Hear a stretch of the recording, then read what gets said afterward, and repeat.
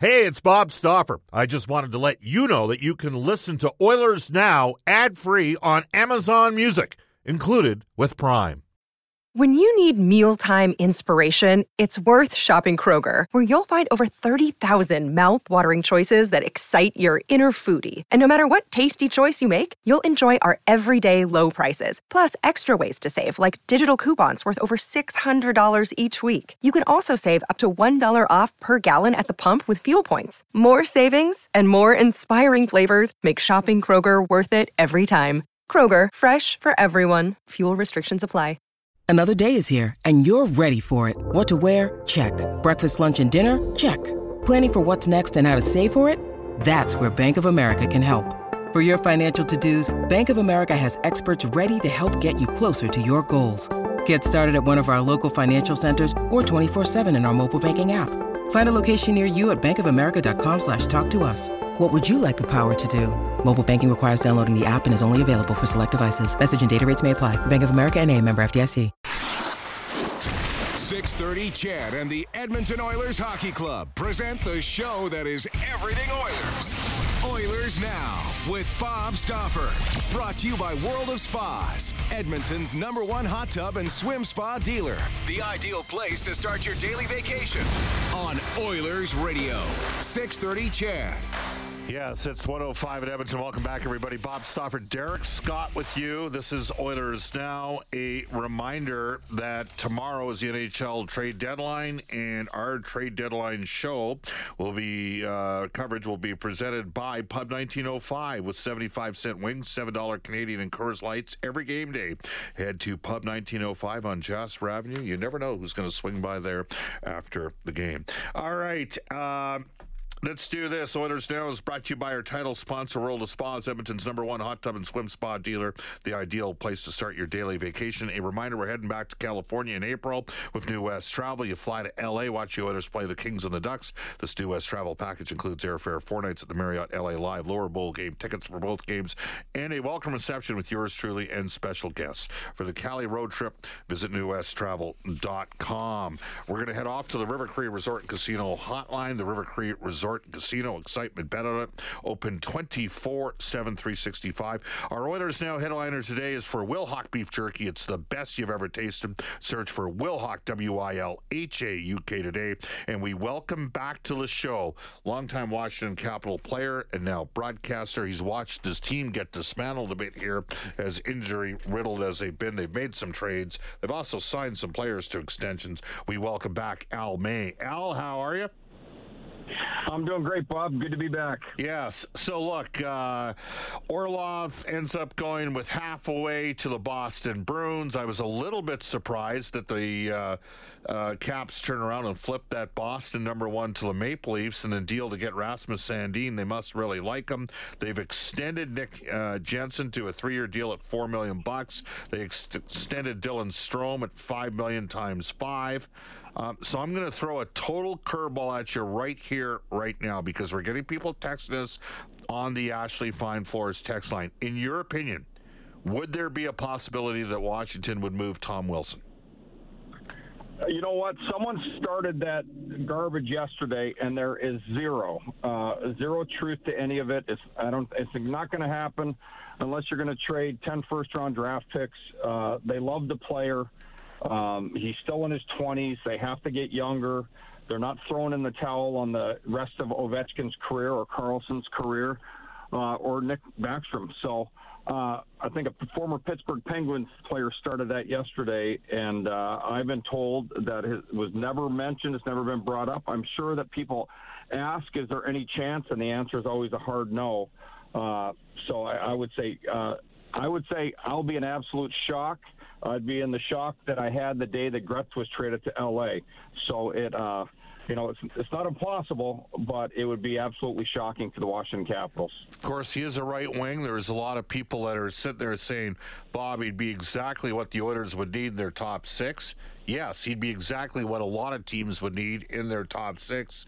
For the purposes of this season and next year, Wilson has a 17 no-trade list as well.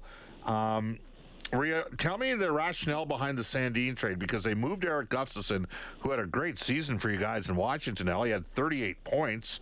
They must really like Rasmus Sandin to flip back that Boston number one, do they not?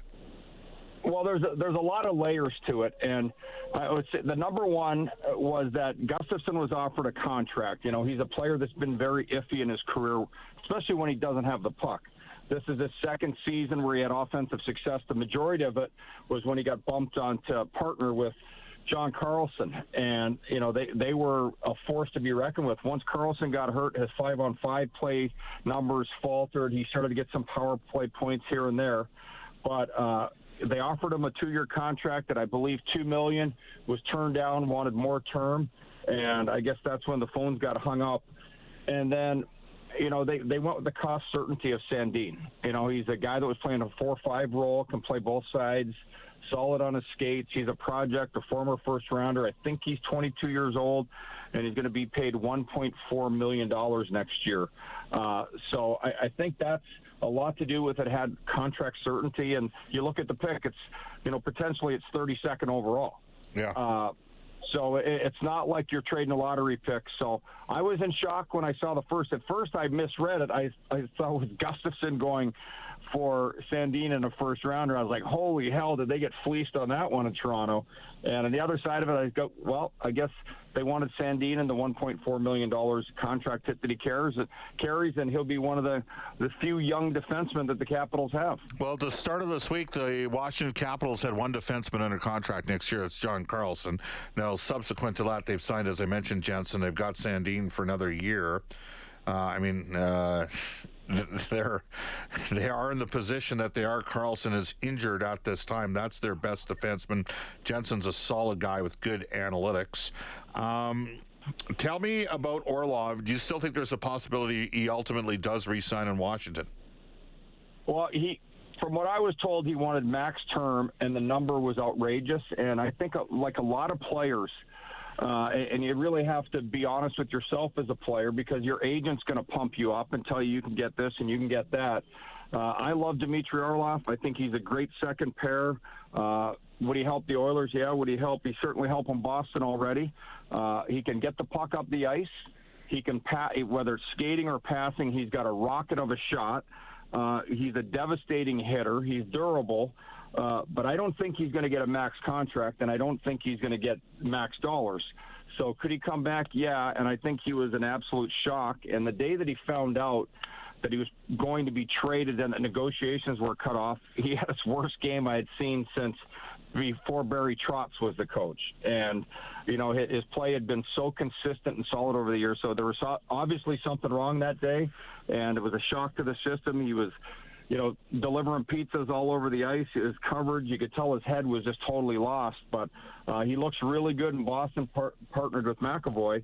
And I think it's going to really help him, you know, solidify what people think. If Boston has a really good run in the playoffs, and he's another solid playoff performer like he was for the Caps in 2018.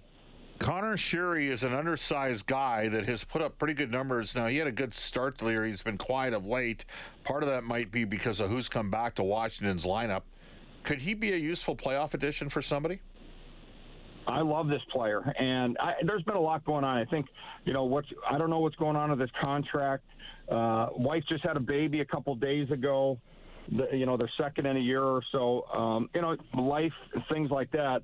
But this kid gives you his incredible effort every night. And I would blame a lot of what's gone on with his goal-scoring slump lately as that every single night there's different lines.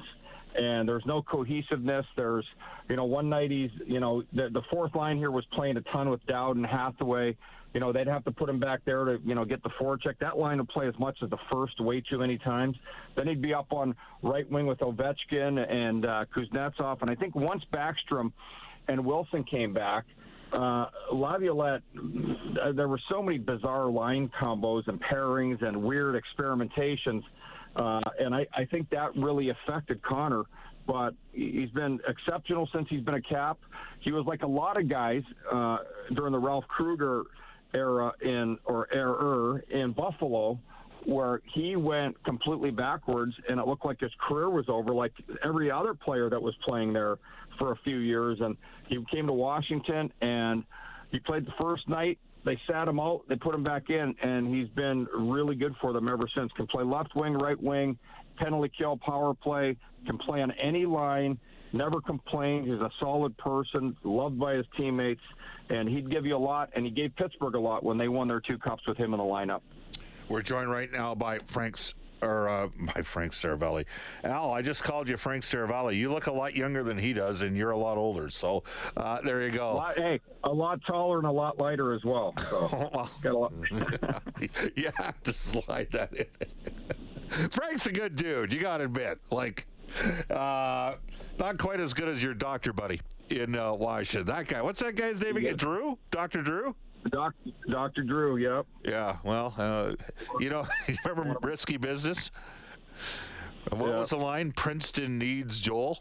You need Dr. Drew. He's a good friend. So, Cam Boone and myself still chuckle about that night. All right. Hey, look, let's switch focus. I'd like to get your thoughts on the Edmonton Oilers acquisition of Mattias Ekholm. Well, I wanted the Caps to grab this guy for years, and I think a lot of teams screwed up in not getting him. And when I've watched him play over the years, I remember being in Nashville for the finals, and every time he's ever played against the Caps, just a solid player. And, I've said this before on your show, you need your defenseman to be able to perfect simple. There's a guy that has perfected simple, and it's not a derogatory thing for me to say. I mean it in the fact that he has really got his game down. He knows who he is. He can play on left or right side. In my opinion, he can play with anyone, and you can put him out there to check. And I really like the player. Outlet pass, one-on-one containment, skating ability, size you can't teach. And he's the package you want. And he's the kind of guy I really feel that the Oilers were missing back there. He's another, size, defensive, shutdown. And once again, you can play on both sides. I think he's a great skater, a big guy, strong on his skates, knows how to play in front of the net, and has been good in the playoffs. So he was a great get for the Oilers, because when I kept looking at the lineup, I kept feeling there were holes back there. And this guy is an important addition. You need to have those types of players to go far in the playoffs, just like you need to have a solid third and fourth line. We focus so much on the top lines, but I know when Pittsburgh won their Stanley Cup, it was a cumulative effort of everyone. And it was those third and fourth lines got stacked, and all of a sudden their defense had so many different-looking players that were guys willing to block shots, play tough in the corners, contain, shut down D against the other team's top players. So I think the Oilers did very well in that regard, and he's only going to help them and help their other defensemen. And they got him for 3 more years. Look, left side, Darnell Nurse, 6'4", 220 pounds. Mattias Ekholm, 6'4", 220 pounds.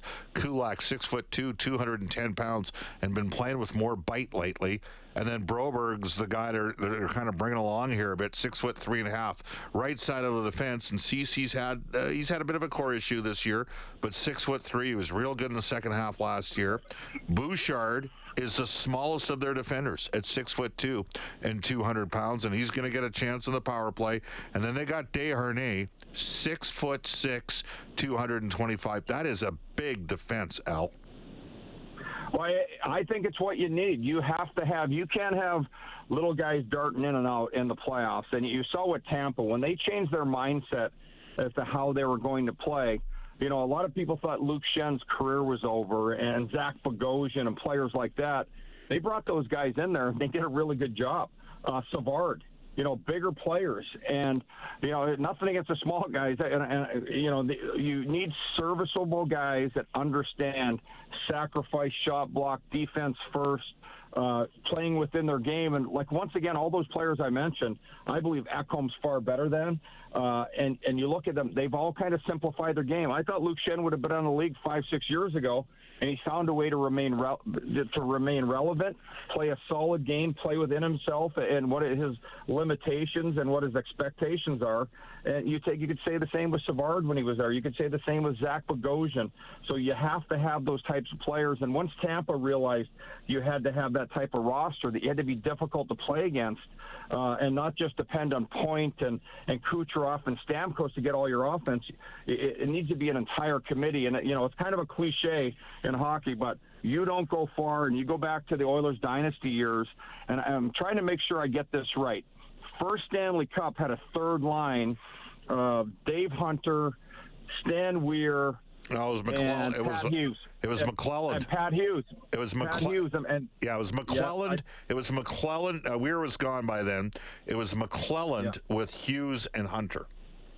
Yeah. There you go. And I look at, I'm getting old. And so when you look at all of these things that happen and how teams, get ahead, you had Gretzky and all those guys, but people forget the importance of Pat Hughes, Dave Hunter, and then McClelland. I believe, they traded for him that year, and he made all the difference in the world on that third line. I can't believe I'm patting this guy in the back. Anyways, they had, but as a kid in the stands, coming home from junior hockey that year and watching that team play, and seeing how important it was to have role players and guys understanding what they need to do. That was incredible, and that was genius by Slats. Was, I believe, a lot of coaches just used to roll their top guys, and the Oilers were no different. But when you get guys in their roles, and I think that's when Hockey Canada, that's way back then, they started to realize you have to get guys to buy into their roles. And you have to have a complete roster. You can't have everyone looking like Connor McDavid, and that's impossible. And Draisaitl, you need the other guys. What makes Zach Hyman so valuable is that he does a little bit of everything. He's not a beautiful skater, but he gets there. He's quick. I don't know if he's fast. He's kind of sloppy with the puck, but, man, that guy produces because he knows that he's got to be the hardest working guy on the ice every game. He gets to the front of net. He scores ugly goals. He scores pretty goals. But the guy's going, and he understands his role has to be high energy. You have to be dependable. And, I see the Oilers coming together, and you're getting more and more players that understand that they've got to do more within their role to help this team achieve and get to the finals and possibly potentially win a Stanley Cup. Al, one final one for you. We only got about 30 seconds. Yay or nay?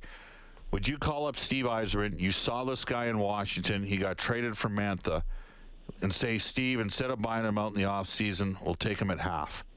Could Vrana be a fit in Edmonton? Jakub Vrana. You know what? I saw him play last month, and I would have to say nay today. I think he's a huge project. Emotionally and physically, it looks like he looked like a little kid on the ice since he's been back. I think that he needs a lot of work, and I love him.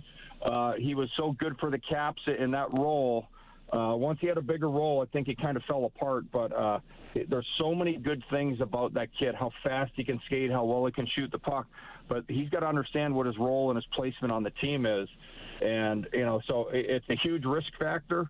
I don't think his career is over, but I think he's got to understand, grow up, and grow into understanding that he's not going to be a first-line NHL player, that he's going to be a second, third, a second liner when he's at his top. He's probably going to be a third player and have to do all those other extra things. Great stuff, Al. We love having you on the show. Thank you for amending your schedule and joining us on Oilers Now.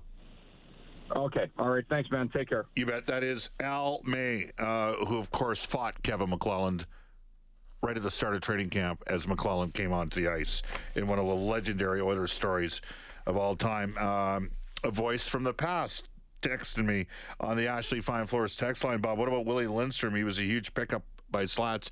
There was a Willie Lindstrom reference in last night's broadcast when we saw Devon Shore wear number 19. Guests on Oilers Now received gift cards to Japanese Village. That's right, Japanese Village. And I want to make sure I do this right, so I'm going to go right to Don, the source himself.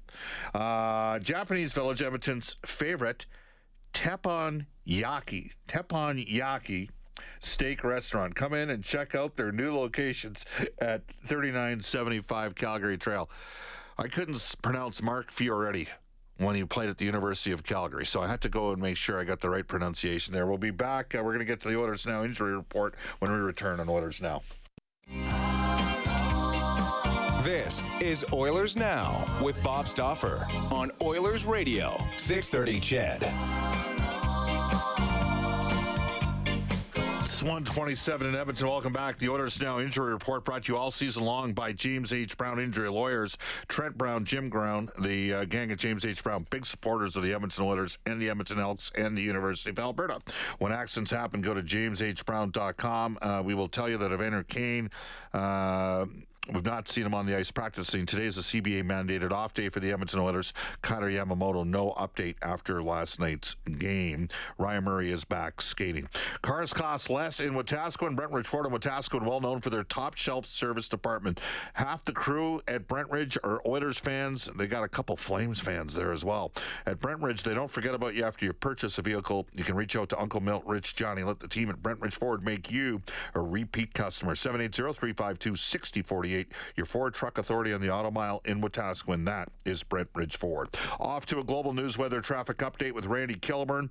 Our NHL insider John Shannon at 1:35 today for Legacy Heating and Cooling when we return on Oilers Now.